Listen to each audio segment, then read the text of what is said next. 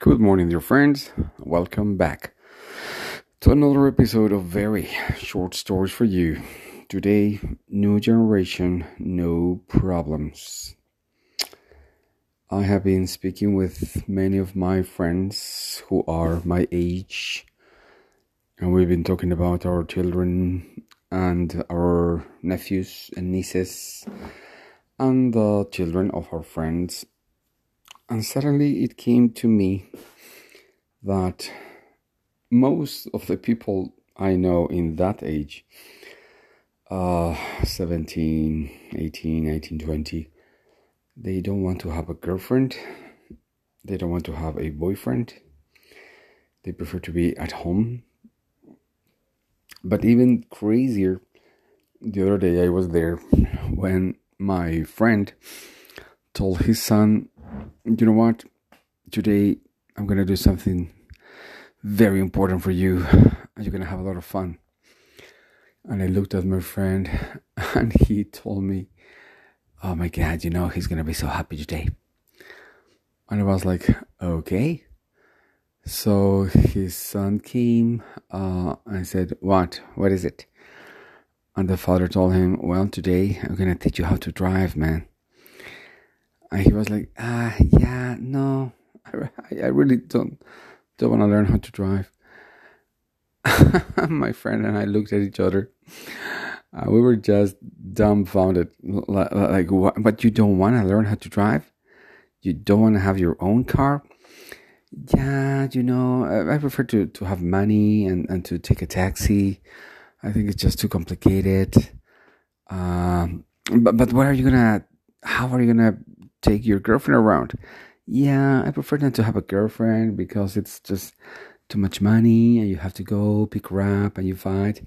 I'm much rather staying at home playing my Dota game. The same game he has been playing for 12 years or more. And this would have been something to tell another person. But the reason I'm telling you is because the first time I heard this was about 2 years ago. And I kept sharing this story with more and more people.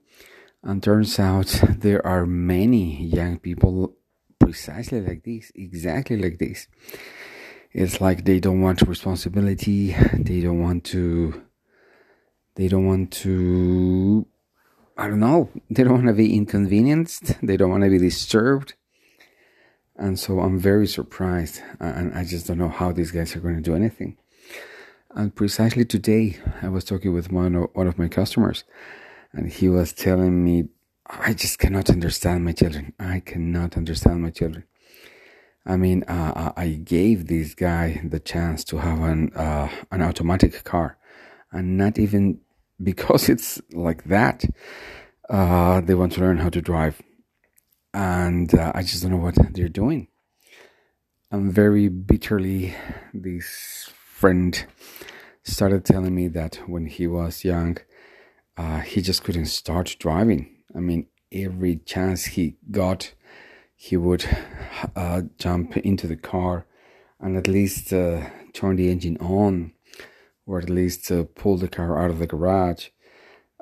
Just like everybody else in the 80s, in the 90s. Well, I don't know in the 90s, in the 80s. But because that's what we all wanted. And of course, we all wanted to have a girlfriend, right? We all wanted to have the experience. I mean, I don't know how many of you didn't have a boyfriend or girlfriend past 15. But kids today, they are 20, 22, 23, and they haven't had any relationship, and they're just happy about it. So yeah, I am very, very surprised about that. I don't know the changes that's going to bring to future generations. But the other day, one of my friends said, I mean, he loves theories of conspirative theories. And he said, well, man, it's all part of the big plan. The big plan is that we don't have too many people. I mean, we have too many people now, and we have to start restraining that population control. So the powers behind everything, they are brainwashing our kids, and of course they don't want them to reproduce. So whatever they're doing is working, because they're just stopping them from growing, from maturing, from looking for couples. And so in the eyes of this friend who loves these theories, everything's working just as was planned. I don't know. What do you think of all this?